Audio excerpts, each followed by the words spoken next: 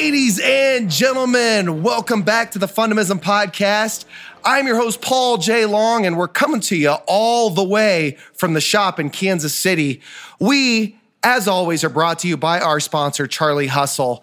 Charlie Hustle is absolutely amazing, doing some amazing things in the community. Specifically, one of the upcoming projects was recently announced that Noah's Bandage Project was selected as a part of Charlie Hustle's Communities program. So be on the lookout for a really cool exclusive Charlie Hustle and Noah's Bandage Project KC Hart.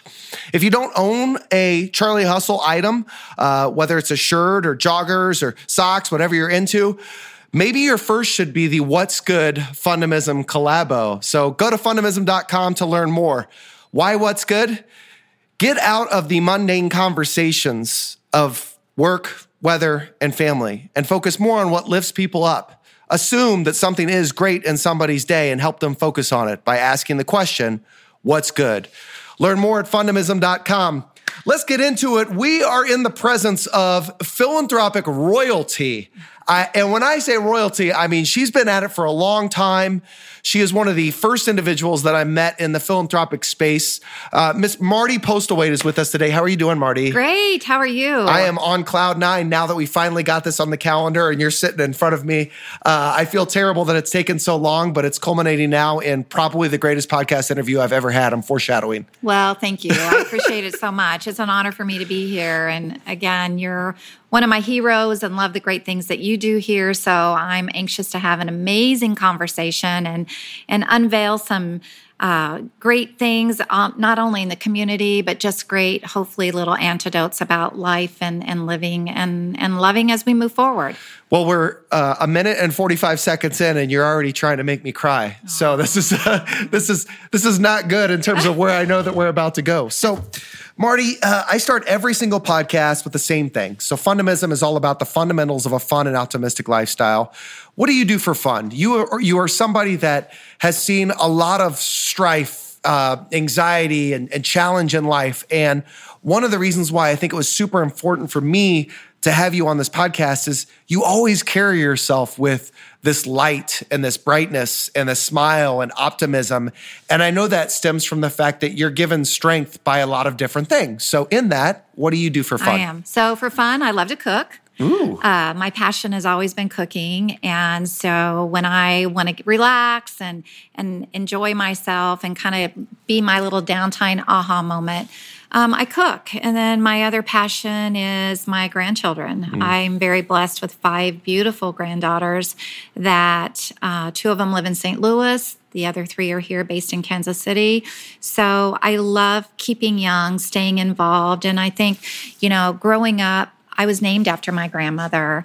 And my parents, my mom especially, always made sure that she was such a huge part of my life. And so I hope to move forward and continue that legacy for me because there were so many times, and I think today a lot of kids don't have that ability or the good fortune to have a grandparent in their life. And to me, that was so important. So that's something that I want to pay forward to my grandchildren. I love it. And I think obviously it's important. Family is always important, right? Very. But specifically to have family that you could look up to and that you could feel good about going to and providing you guidance and being able to model, we talked about this before we came on together, right? Being able to model some of your lifestyle and some of your choices and the way that you carry yourself around people that you really admire. And I am certain, just based on my experience with you, that your grandchildren and children look to you as that individual, as do many in the Kansas City area. So that takes us to just a brief introduction into what you do. I said that you are a philanthropic royalty. Thank you. So 25 years, is that right? So very proud to be celebrating 25 years of the Shadow Buddies Foundation. This is a very passionate program, nonprofit that's very near and dear to my heart, literally. So after having 2 very beautiful, healthy daughters, we found out that we were pregnant with twins, and at the time lived in Columbia, Missouri, and had no idea what lied ahead of us. And I think sometimes what you don't know, you're better off until after you're put into a situation. So was very fortunate to give birth to twins, and Miles was our only survivor. So we had 2 identical twins. We would have named Miles's other twin was Matthew. So I think then that our whole life, I know our whole life was put into a different tailspin and put on survival mode. So at the time he was born, he's 32 now. Technology was not as advanced as it is today. So he immediately was transferred to a different hospital in Columbia. Miles was 10 days old before I met him. I remember having the feeling of walking into the NICU and taking a look at this child and thinking, oh my gosh, this can't be my son. 1 pound, 12 ounces. Wasn't given a day to live, then wasn't given 10 days to live, then he wasn't given 2 weeks to live. And we kind of battled that for the first 9 months, very heavily in Columbia. Packed our bags, and we did move back home. We moved back home to our community here in Kansas City because that's where our support was. And I think, again, you tie in that family piece of it. And I was trying to be strong for my girls, and I needed somebody to help be strong for me. So we brought Miles back to Kansas City, moved our family back here, and he immediately started a journey of living in the hospital for the first 5 years. Had to bribe him to buy a race car bed when he was 5 so that we could finally sleep alone, his dad and I, because you figure you have a child that spends that much time in a hospital. You constantly have people coming in and out of your room. We were very fortunate to have either Miles's dad or myself in the room with him. So when you come home for the few days and then all of a sudden you put him in a bedroom and he's like, well, wait a minute, I don't have a lot of people in here. So I think it's amazing to look back at some of the things that we went through and those memories.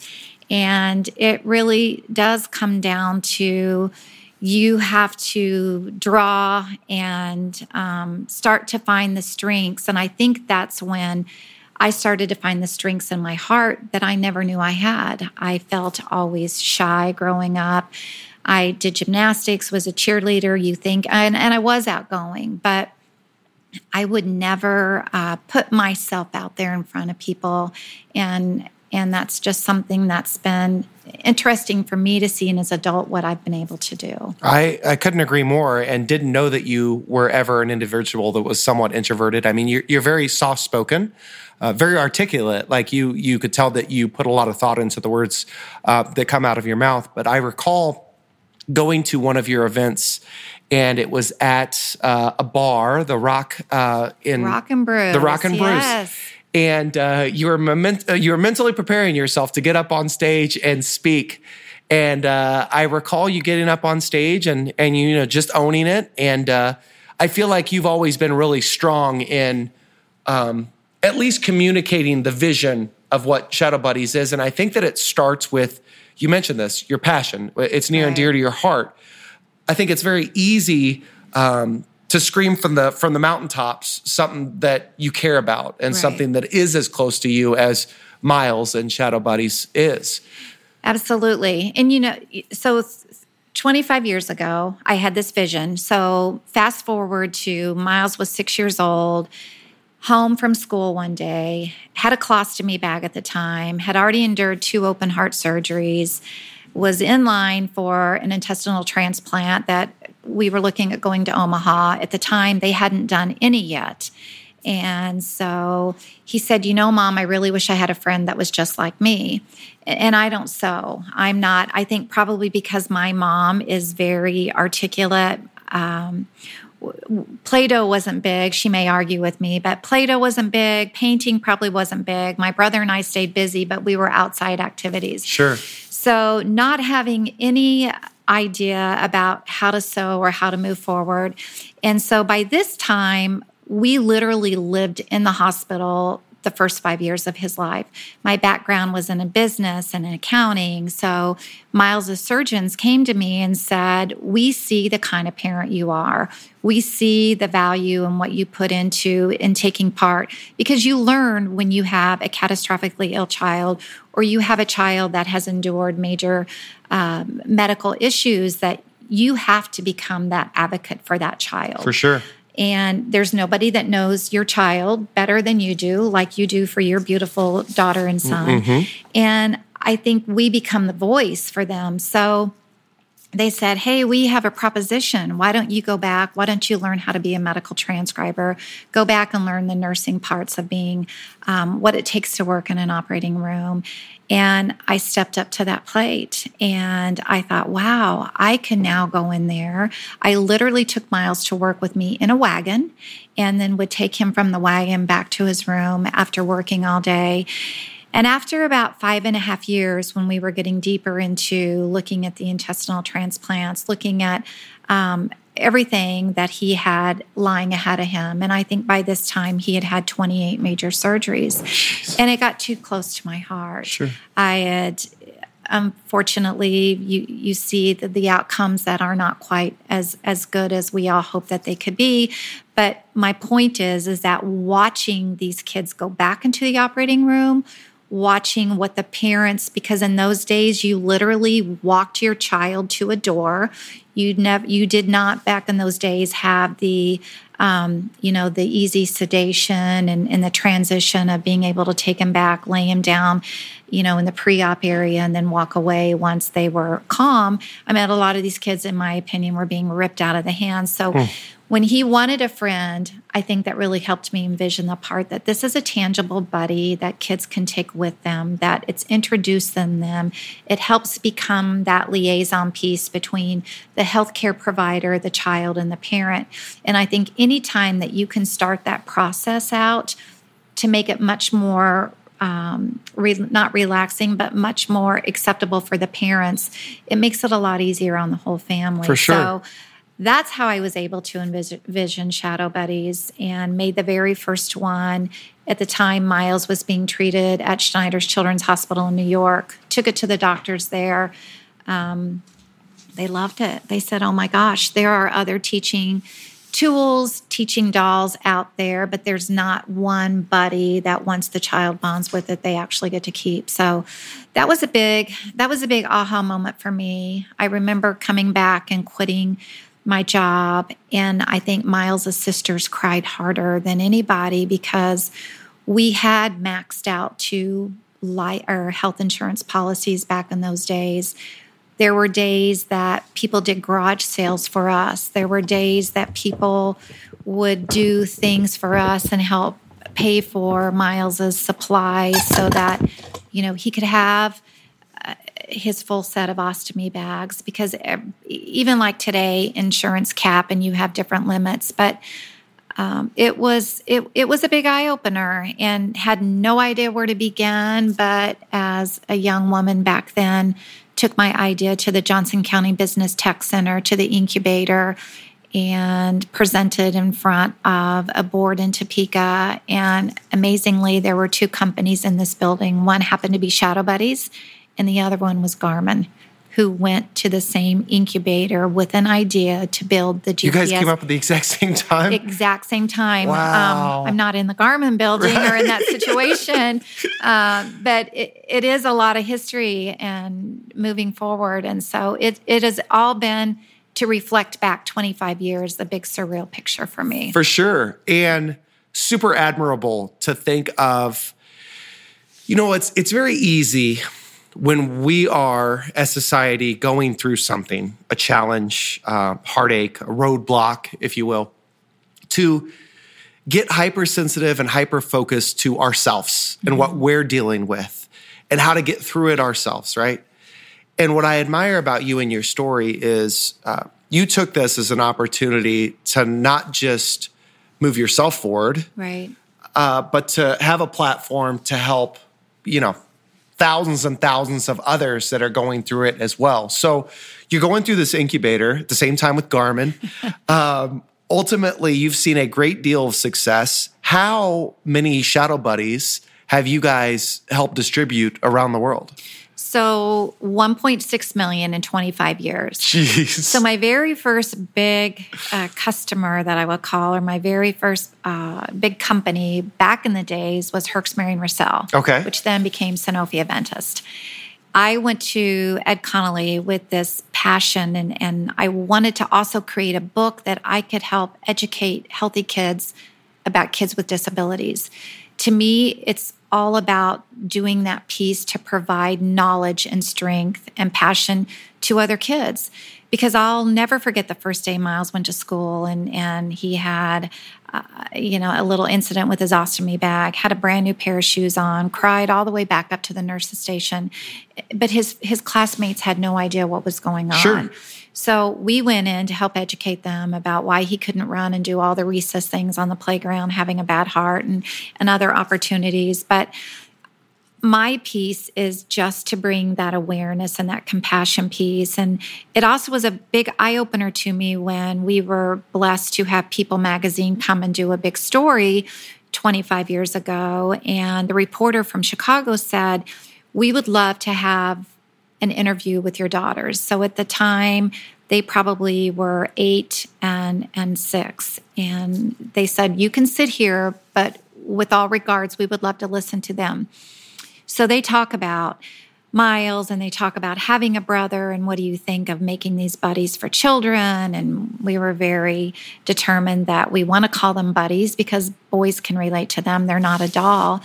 And I think that was the first time, and I got really teary-eyed listening to their story, was that we never stopped, Miles's dad and I, to think about every time we left that house that his sisters wondered if he would ever come back home.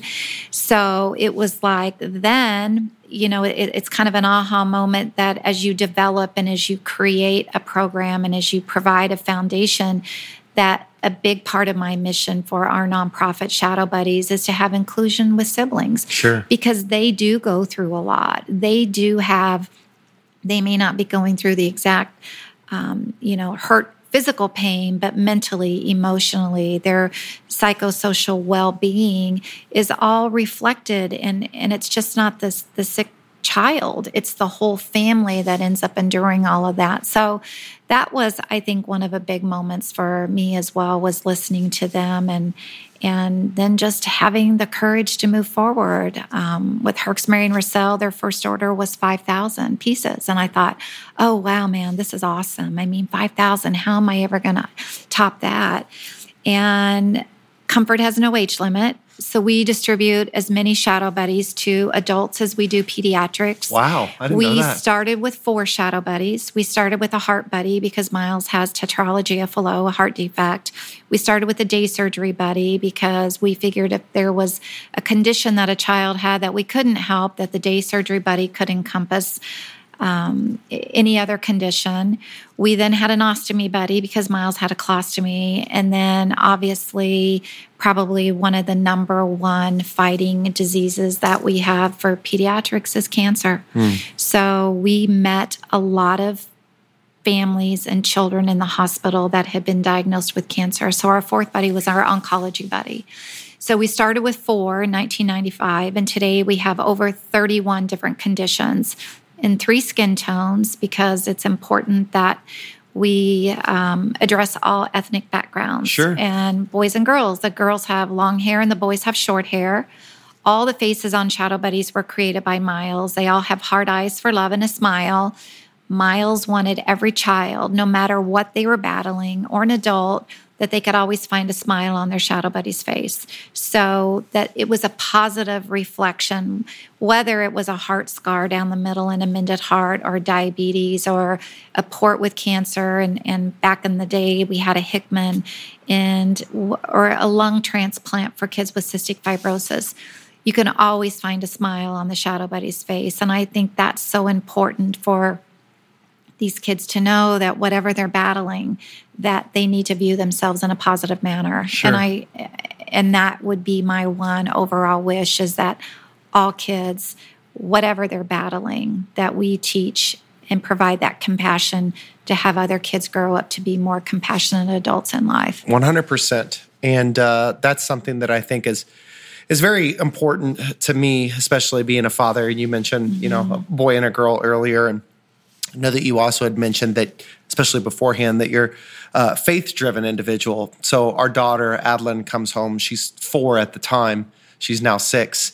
And they taught her something called the fruits of the Spirit, which I'm not sure that you're familiar with, but essentially it's a series of different, traits: joy, kindness, love, self-control. To hear my daughter say it, faithfulness with an M. But nevertheless, I thought to myself, at the age of 4, my daughter is teaching us how to carry ourselves, our own personal foundation, the F in fun. If we just all carried ourselves with these characteristics and the fruits of the Spirit, how much greater society would be as a result. And then to go on to the U in fun, which is understanding others' perspectives and realize that we're all different.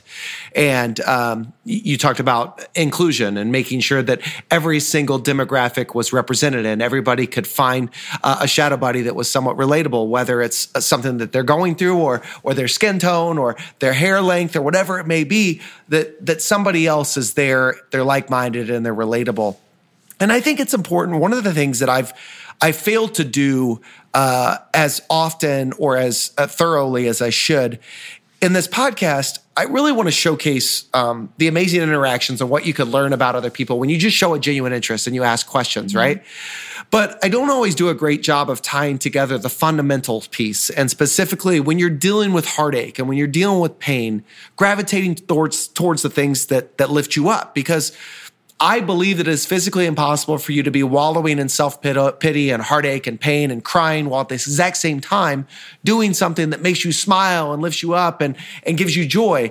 And so I think for me in this particular podcast, the fundamental that you're living is do something bigger than yourself. Give to a cause, like dedicate yourself to helping others. And that's what Shadow Buddies is now become, something significantly grand that started from just an idea after experiencing probably one of the worst moments in your life. I agree. And it's probably helped propel you through even more challenging moments in your life, if I'd venture to guess, based on what I know about you. It has. I mean, it definitely has. And again, I think sharing with you a little bit about reflecting and the other day, moving forward, having another birthday coming up here soon. And I've always toyed with, gosh, have I done enough?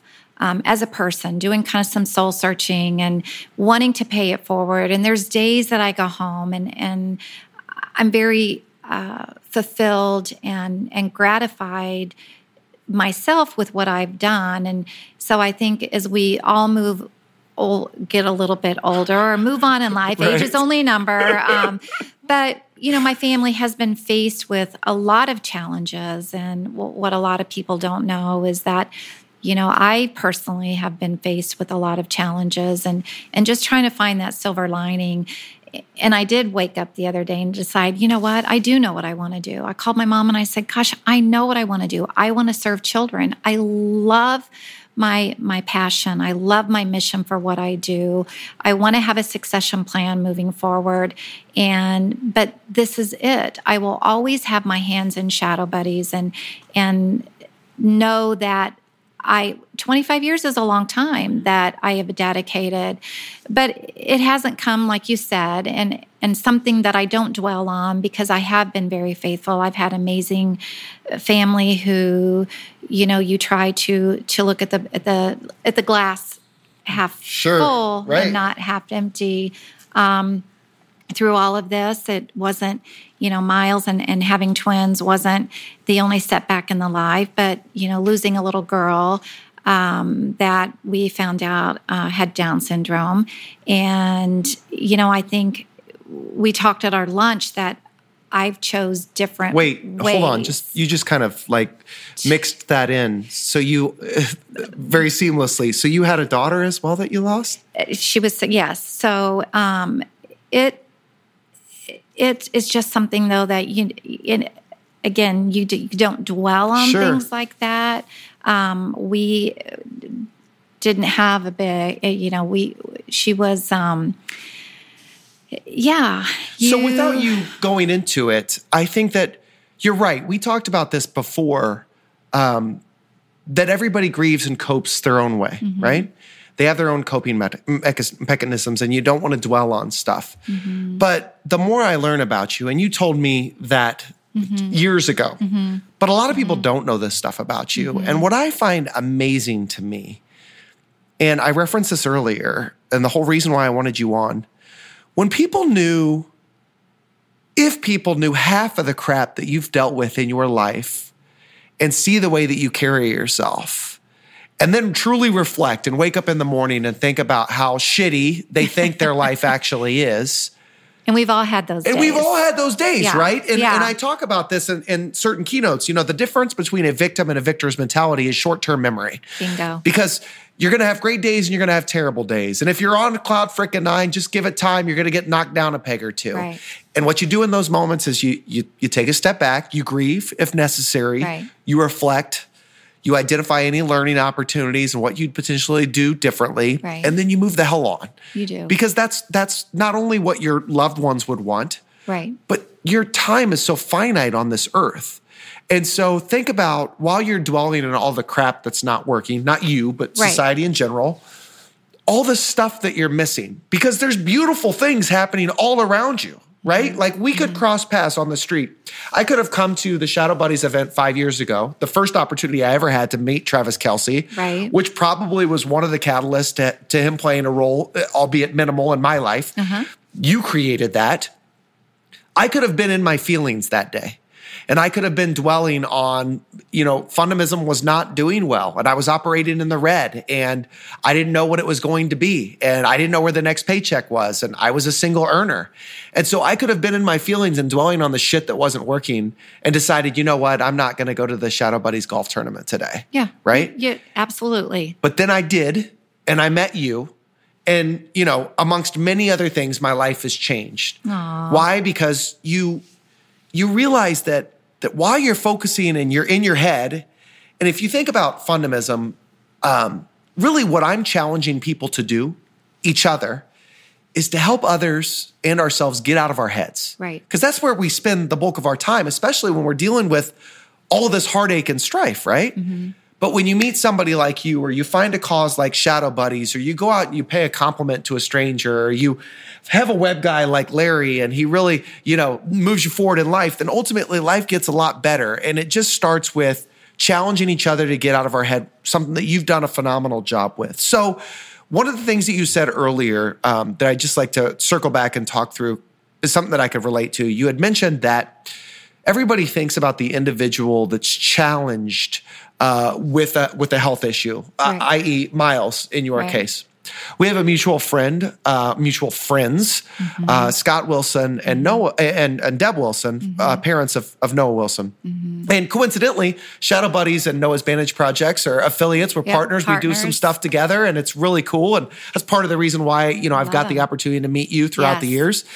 And we've talked a little bit off air about competing priorities in the philanthropic space. And I love it when you meet people that just understand that the world's a better place if we move each other forward, right? Exactly. But you had mentioned about how challenging it is for the people around you. So everybody is in the midst of Miles' challenges. Mm-hmm. One thing to consider is, when is Marty getting her time? When is she working on herself? When is she not consistently, always putting her heart, mind, body, and spirit and everything else into the development of her child and wondering whether he's going to be here tomorrow? Right. And then compound that with your daughters. Like, we Right. don't know. Right. Well, obviously, when Noah passed, Connor, Natalie, and Kaylee, siblings of Noah, there was that initial gut punch, right? Mm-hmm. And they're young and they didn't know how to take it. And now fast forward multiple years, the issues haven't stopped, right? I mean, you're consistently faced with life without a loved one, or through these challenging situations, whatever it is you dealt with, everybody in the family is affected. And so I love the fact that you have taken that opportunity with the Shadow Buddy, not just to focus on the individual going through it, Right. but all of the individuals that are affected or impacted by it. Right. And, I gave all of those kids a guardian angel buddy. So I wanted them to know that Noah was always looking over them, or that this is a piece that they could have of him. And I think Noah also had his buddy too. So an amazing, and you talk about life changing in an instant. The first time Miles and I went and met Scott, we were talking about partnering and doing the Shadow Buddies and working together. And we wanted to meet Noah. And I think that exact same year, they were the honorary chairs for our 20th gala that we did the Roaring 20s down at the Marriott. So, here we are sitting here, and Miles and I are trying to comfort him, and Scott's in a awesome mood, and Noah had just come back with clear scans, and he was actually at his baseball game with his mom, and super excited. And then to me, my recollection might not be spot on, but I think it was like 5 days later, because it was like the next day, Miles called me and said, "Mom," he said, "Noah died and passed away." And I said, "No." I mean, you think.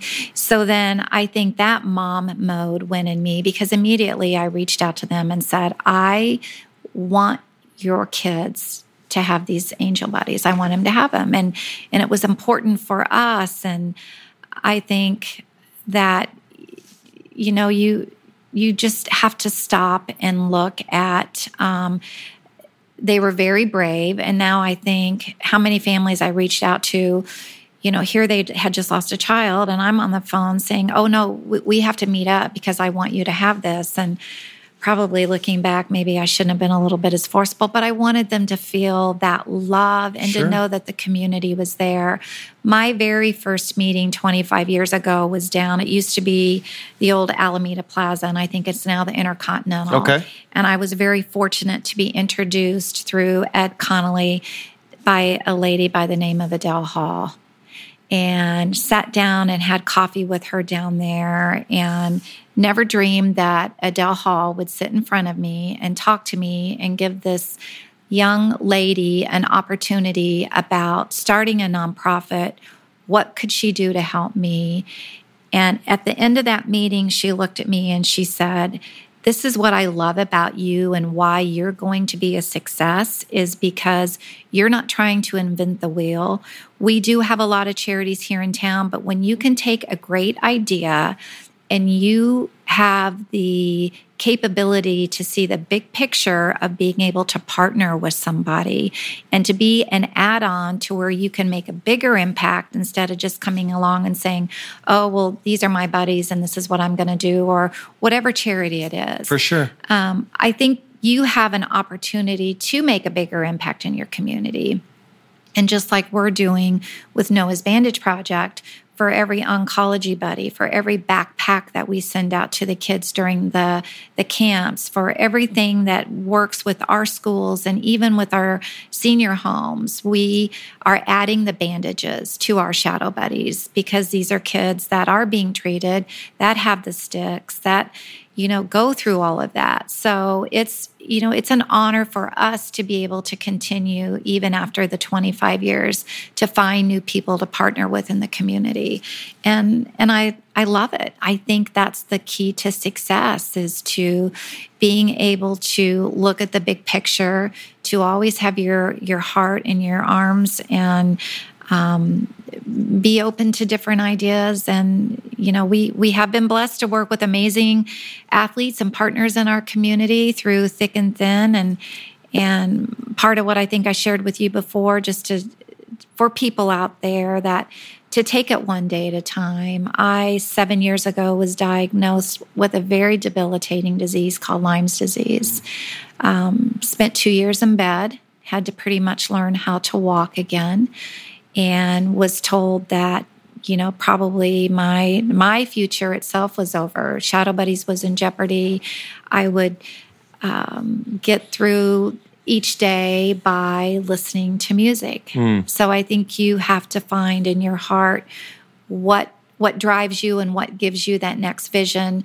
Miles was a huge Garth Brooks fan. I saw actually what Miles did to music did to Miles's heart several times that he's met Garth. So I think even in my own life, through raising children and having been through what we've been through, that I've been able to make a difference and been able to take some of those life's tragedies, turn them into triumphs, and be good in my heart with what I have done, because I do believe that we do move on to bigger and higher and better things, and be grateful for what we have each day, because tomorrow is not a given. For sure. So you just hit on like 7 different fundamentals. I'm a girl.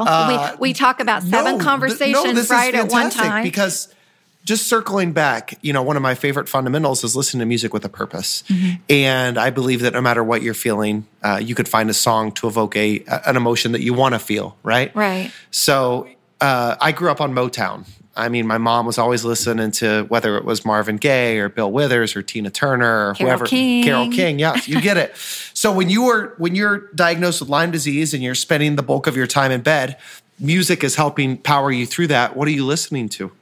So I think I'm listening to, good questions. I think just a variety of what I grew up with. I think happy music, whether it was Stevie Wonder, You Are the Sunshine of My Life, a lot of Garth Brooks songs, because I knew what Miles, because I'm a little bit of country, a little bit of rock and roll here. So I think at the time that, I felt that day, but, it is hard. Sickness is lonely, and going through other things during that time. But it was just one day. If I could get through one day, and I think there's times and some of my best little antidotes that I even tell parents, and not even relating to what I personally went through, but having a child, is that you take it 1 hour at a time. I think I touched on, we lived in the hospital for 5 years, and at first with his heart condition, because it was so severe, tetralogy of Fallot, same condition Jimmy Kimmel's son has.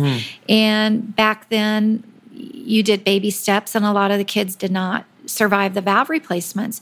So his surgeons would come in and say, well, celebrate his first birthday like there's no tomorrow, because he's not going to make it to 2.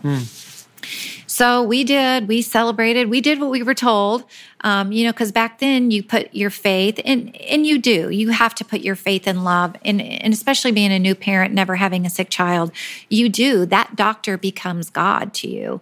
I mean, I remember the days that these doctors all come walking in their white coats at Children's Mercy, Dr. Ashcraft, Dr. Holder, and they walk in, and you've got this little list of questions or big list of questions that you want to know, and they walk in and they state what's going on. They turn around and you don't know what's hit you. And you're like, wow, wait a minute. I wish I would have asked him that. But we did everything faithfully that they told us to do. And by the time he turned 5, my first thing when I walked in is said, okay, I'm getting a little bit better at this now. Don't tell me how much time we have. Don't tell me if he's going to make it to 5. Don't tell me, because right now he's beat the odds. And today at 32, he's beat the odds. Never thought we'd see him get married, and blessed that he married this wonderful young lady, Jessica, who's a school teacher. Could not have picked a better wife for Miles. And so, we have beaten the odds. Does he still have challenges in front of him? Absolutely. But we have focused, and I think then you start to focus on the good things and not dwell on, because I can't tell you how many times in my mind I buried him. I can't tell you how many times in my mind I thought, my God, what will I put him in? What will we do? He was 5 years old. We were driving past, when we lived in Olathe, a cemetery. And you talk about out of the mouth of babes, or I swear children who are going through issues are a lot more intelligent and smarter than what we give them credit 100%. For. I meant the things that your daughter's learning for about faith. Yeah. So we drive past the cemetery, and he says to me, you know what, Mom? I'm going to be there before my friends Brady and Matt. And he's 5 years old, and I'm about to run off the side of the road. And today he doesn't remember that conversation, because I said to him, do you remember ever driving by? And he said to me, because Mom, what will they serve me in heaven? And I said, Miles, they will serve you anything that you want to be put on that feast table. So again, a lot of different emotions and a lot of different things, but I have no regrets with the way he was raised. I have no regrets. He's been opened and exposed to a lot of amazing people. You, one of them, the community, one of them, the athletes that have stepped up to the plate to help lend their name in order for us to be able to make a bigger impact. And just for families to know that people that athletes are looked up to do take the time out of their busy day, do take the time out of their schedule. And I think that's a powerful feeling for these families, and watching their faces light up. And I think that's what it is paying it forward and giving it back. For sure. So a couple of things. I want to reserve the remainder of our time together to talk about some of these unique and amazing experiences and people that you've had the opportunity to meet through your journey as a result of or a byproduct of some of the challenges that you faced. It presented you with many opportunities as well. But prior to doing that, you'd mentioned so much there. I had an individual that recently reached out to me, and he was tuning into the podcast. And I talk about oftentimes we make it far more difficult than it needs to be, right? Really, the answer to dealing with challenge is simple. Gravitate more towards the things that lift you up as opposed to the things that tear you down. And this gentleman reached out to me, private messaged me on Facebook, and he was like, I can't help but listen to your podcast, and I found myself down and beating myself up. And I said, why? And he said, because, you keep saying it's simple. It's simple. It's simple. Well, it's not simple for me. And I don't know what to do, and I don't know how to move forward. And I'm constantly faced with challenge, right? And so I never want to guilt somebody into moving forward. I never want to tear them down, because despite the fact that we've all been through significant challenges, unfortunately, ego gets in the way of a lot of things. And nothing is worse than the problems that we face right now in this moment to us. You're correct. So with that regard, I know that nobody could compare to your story. Nobody can relate to my story and the challenges that Larry and Chase and Melissa Long and Scott and Deb Wilson and everybody and Marty Postlethwait and Miles, we all face. They're all different. And it's tough to put things into perspective comparatively. But just to recap, you had twins. Mm-hmm. One was lost at birth. Mm-hmm. One wasn't supposed to make it. Mm-hmm. Given to you 10 days after birth. Mm-hmm. 1 pound and some odd ounces. Correct.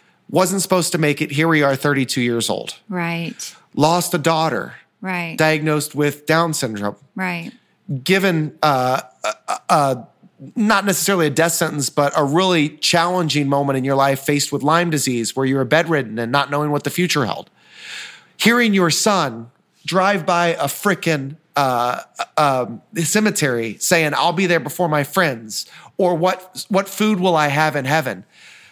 I can't help but hear that stuff and say, damn our problems. Like, how do I see you and the way that you carry about your business and realize that first of all, nobody knows the bulk of that stuff about you. And you still have this amazing light and fire in you that helps others. And I think that it stems from the fact that, going back to the philanthropic space, and this is life, and this is the philanthropic space, and it's business, it's everything. So much of what we do is driven by ego. And sometimes I get into this philanthropic space, and I'm like, this feels disgusting, right? It's mm-hmm. like we see what they're doing. How do we get to that level? I know. And I think it just goes back to what you said, and I feel like it's what's made Shadow Bodies and yourself very successful, in that forget what everybody else is doing. If we are driven and guided by our heart, and we know what feels right, and we're on this earth to help others and lift them up, then ultimately good stuff is going to happen. And that's kind of what I love about Shadow Buddies and Noah's Bandage Project, in that, sure, there are times where you look at Alex's Lemonade Stand or Braden's Hope or whatever it may be, and I've had many conversations with Scott about this, where, how do we get to that level? We don't. Why be a second-rate somebody else when we could be a first-rate us, right? Amen. The thing that I love about Shadow Buddies, and the thing that I've really just connected with Noah's Bandage Project, is that we're so different in that we have something very tangible, right? Right. It's not that we're just raising money to go, and because no one can see that. Like, you can't see the progress. Right. American Cancer Society does some wonderful things, but you're donating $1 million and you don't know what happens as a result of that.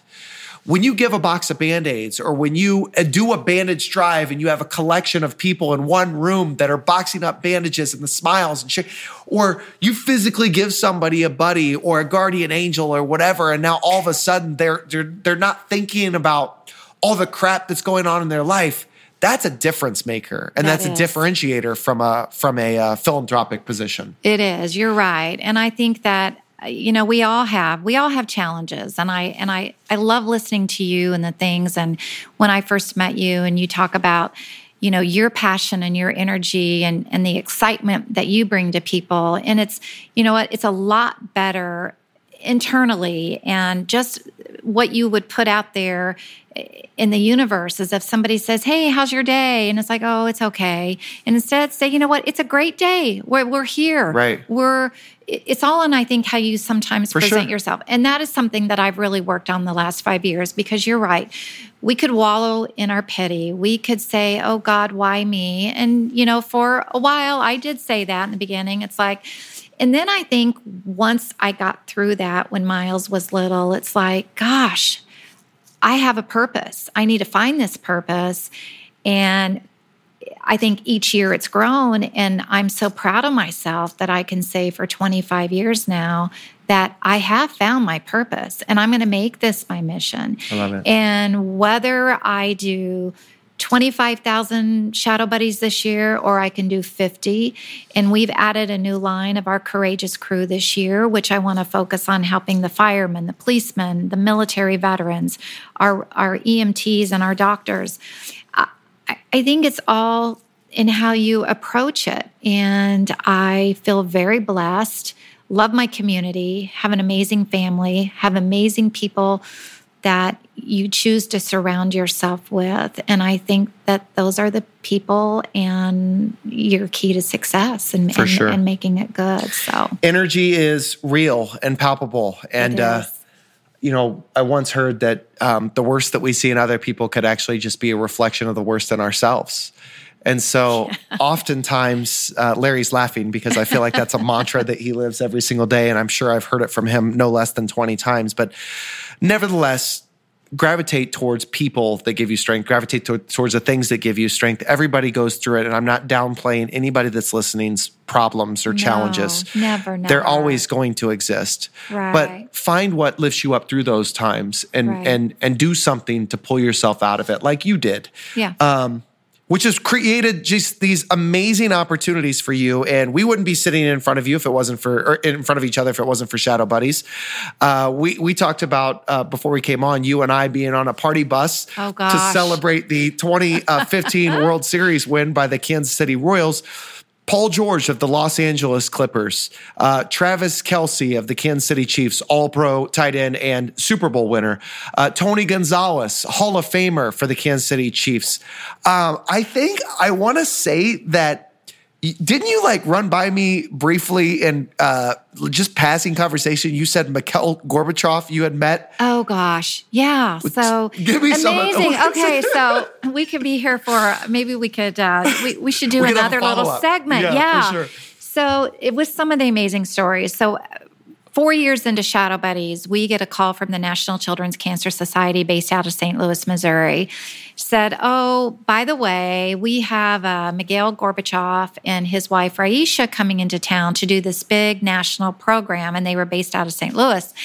So they said, "We would love for you to present some Shadow Buddies to them." I said, "Oh my." So I think at the time it's all fast and furious, and I'm like, okay, this is really cool. Took the opportunity. You did the background check, security, all that. Had the opportunity to come face to face. They were very passionate, a huge supporter for kids in Russia.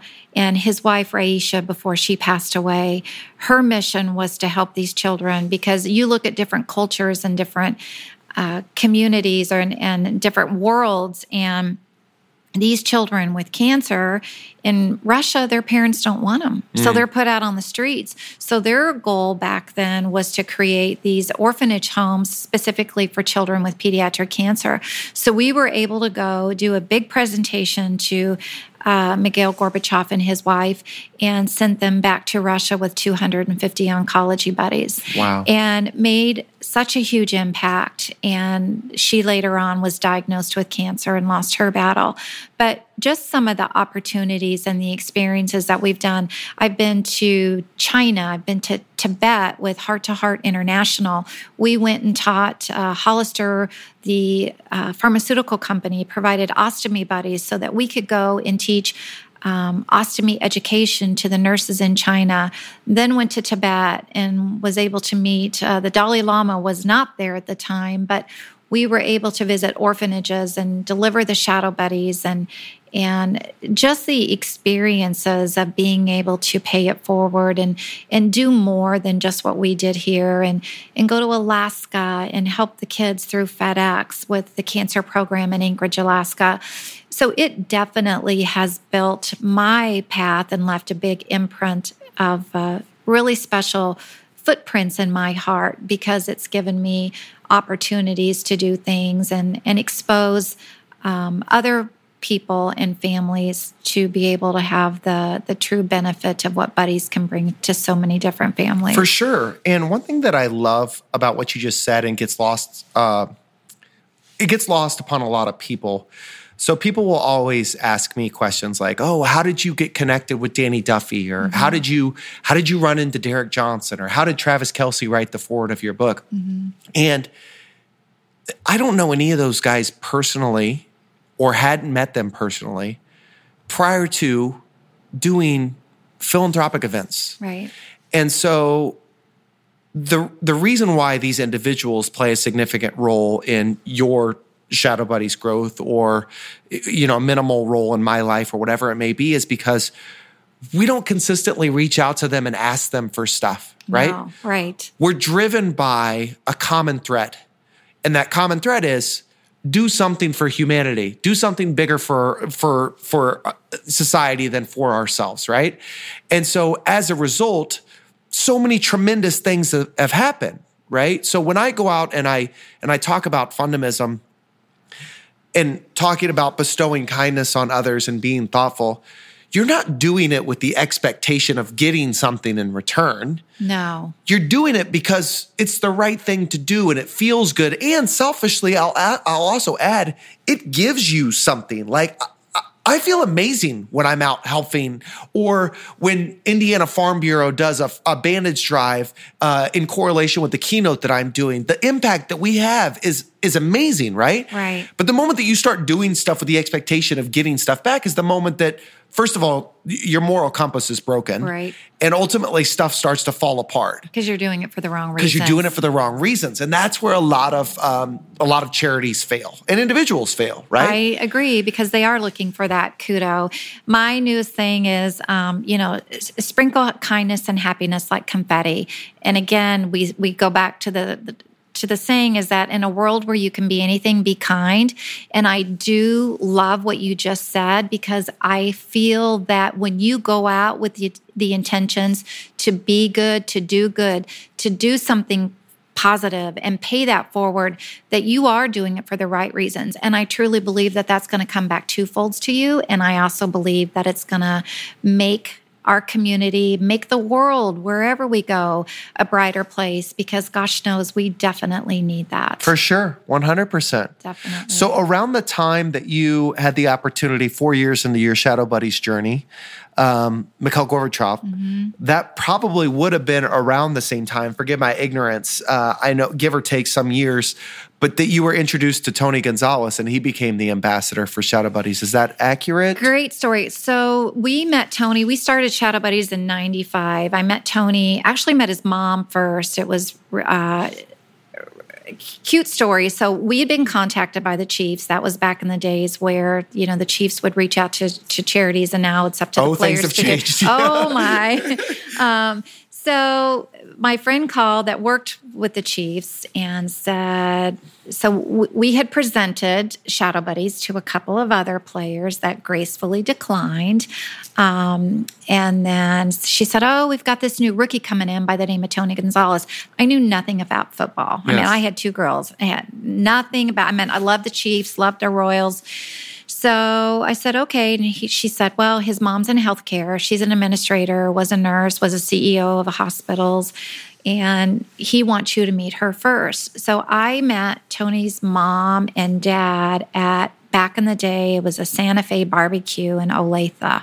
So I go walking in, not knowing what to expect, and she and I hit it off very gracefully. But yes, the beauty about Tony is that when you got Tony, you got his whole family. His mom and I are best friends. Was very honored that I just spent last weekend watching the Super Bowl with her in Huntington Beach. It was so great to be where it was nice and warm. And, For sure. and I know it was the one day it was 60 here in Kansas City. So that was my clue that thought, oh, I think we're going to pull this off because the gods are looking down on us, looking for the positive. Yeah, because if I know anything about God, he is a Chiefs fan. Yeah, he is. He is. But, or she is. Or she, yeah. But you know what? I watched Tony grow up. I met Tony when he was 21 years old. So I've watched him become a man. I've watched him become this amazing father. And he does a podcast now too. Yes, I saw that. We need to get him on yours. Oh, would that be amazing?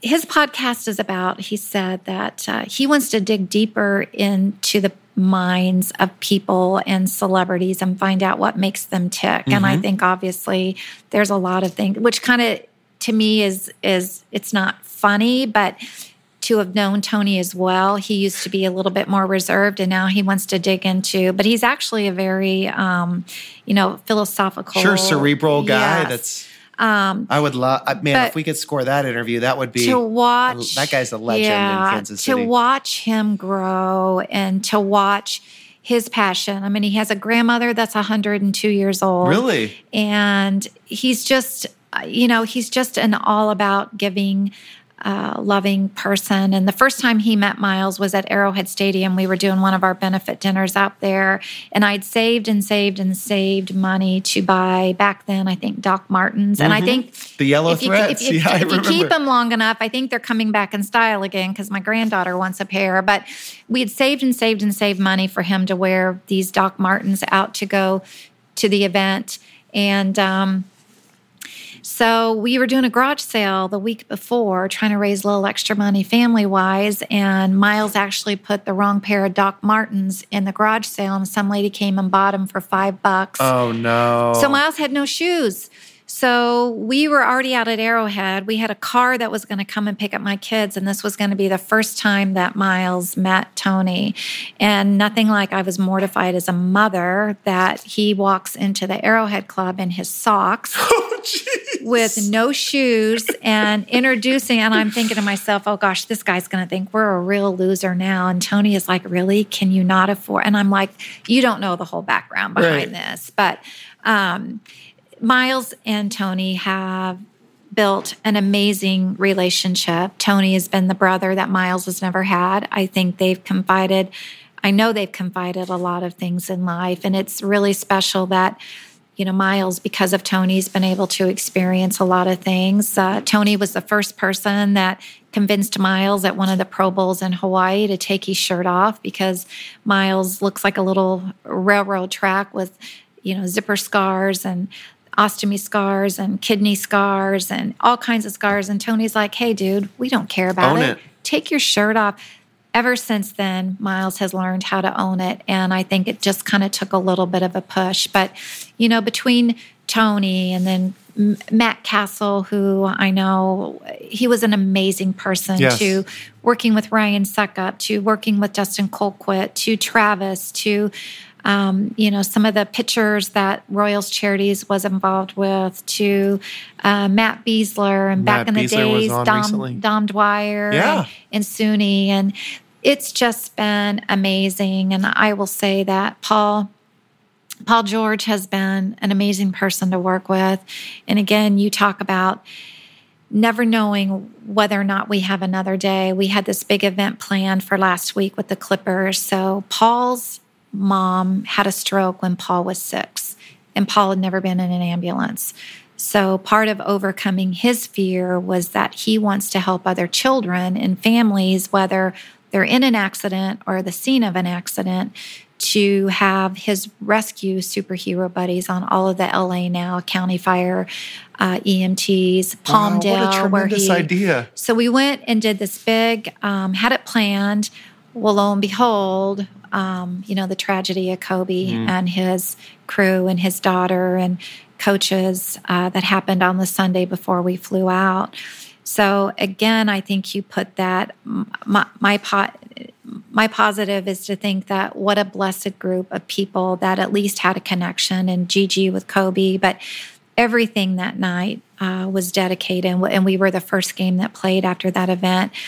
Was very fortunate to meet the LA County Fire Chief, and he loves the program, but he was the one that did the press conference, and he said, reaffirmed that, what we do and paying it forward in the community and having that ability to take a life situation and to turn it around and bring a positive out for other people is definitely worth it. So I made him a promise that if the Chiefs won the Super Bowl, that he's a San Diego fan. Okay. So he wants me to treat him to barbecue and bring him out to a Chiefs game next year. So I've got to make that happen. There it is. And then he in turn wants to have me attend a San Diego game with him. But it was, everybody hurts, everybody goes through a part to grieve, but I love the dedication that Paul did to Kobe, and again, knows that it's not the ending, but it's the beginning, and that they too will catch up someday in the future. Sure.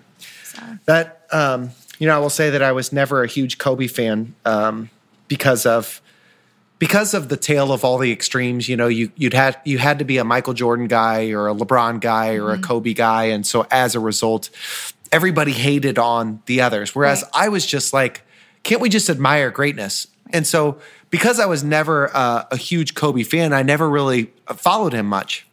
But man, when he passed, it hit me really hard. And it specifically hit me hard, not because of who he was, but seeing the father that he was and what he became as a result. And I think it goes back to the point that you've been making over and over and over again throughout the course of this interview.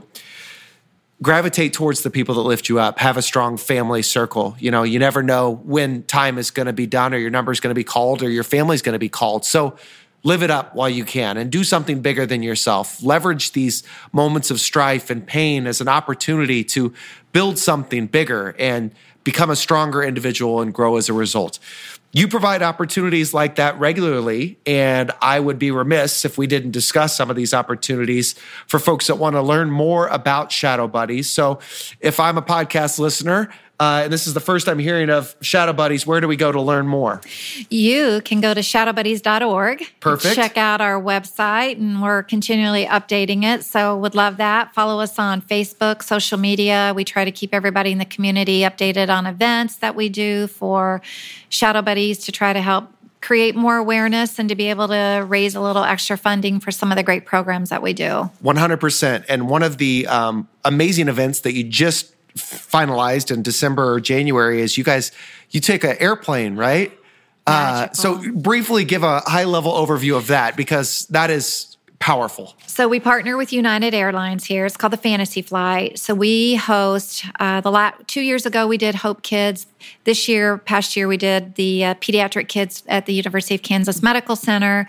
So we do a flight to where we take these kids. We literally get airspace cleared at 10,000 feet. We fly them for 50 minutes to the North Pole. We spend 16 hours converting the International Gate at Kansas City into a winter wonderland, complete with Santa. Secret Service brings them. But we give these kids a magical day. The families, we give every child a gift. We give families gift cards for $100 to go to the grocery store so that they can have a holiday meal. We do fun things. We bring the pets in for pet partners.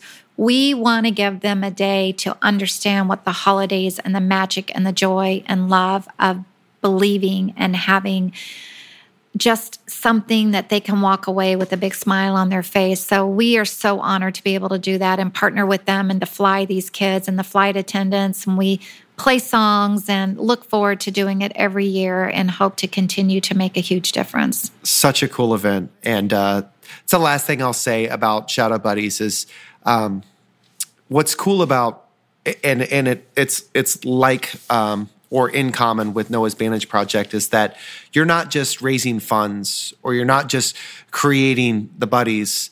You're actually delivering moments of happiness and joy as well. And so that's what I love, is it allows people the opportunity to get out of their head and experience, like, for example, a sporting clay event. Yes. So this is coming up. So you're shooting clay pigeons? So we'll go out to a saddle and sirloin. We'll shoot clay pigeons. We give our construction workers on our concrete, just a whole other brand network of professionals that get to come out and the boys with their toys and do fun things. And, there's always something fun to do for everybody. And I do agree with you.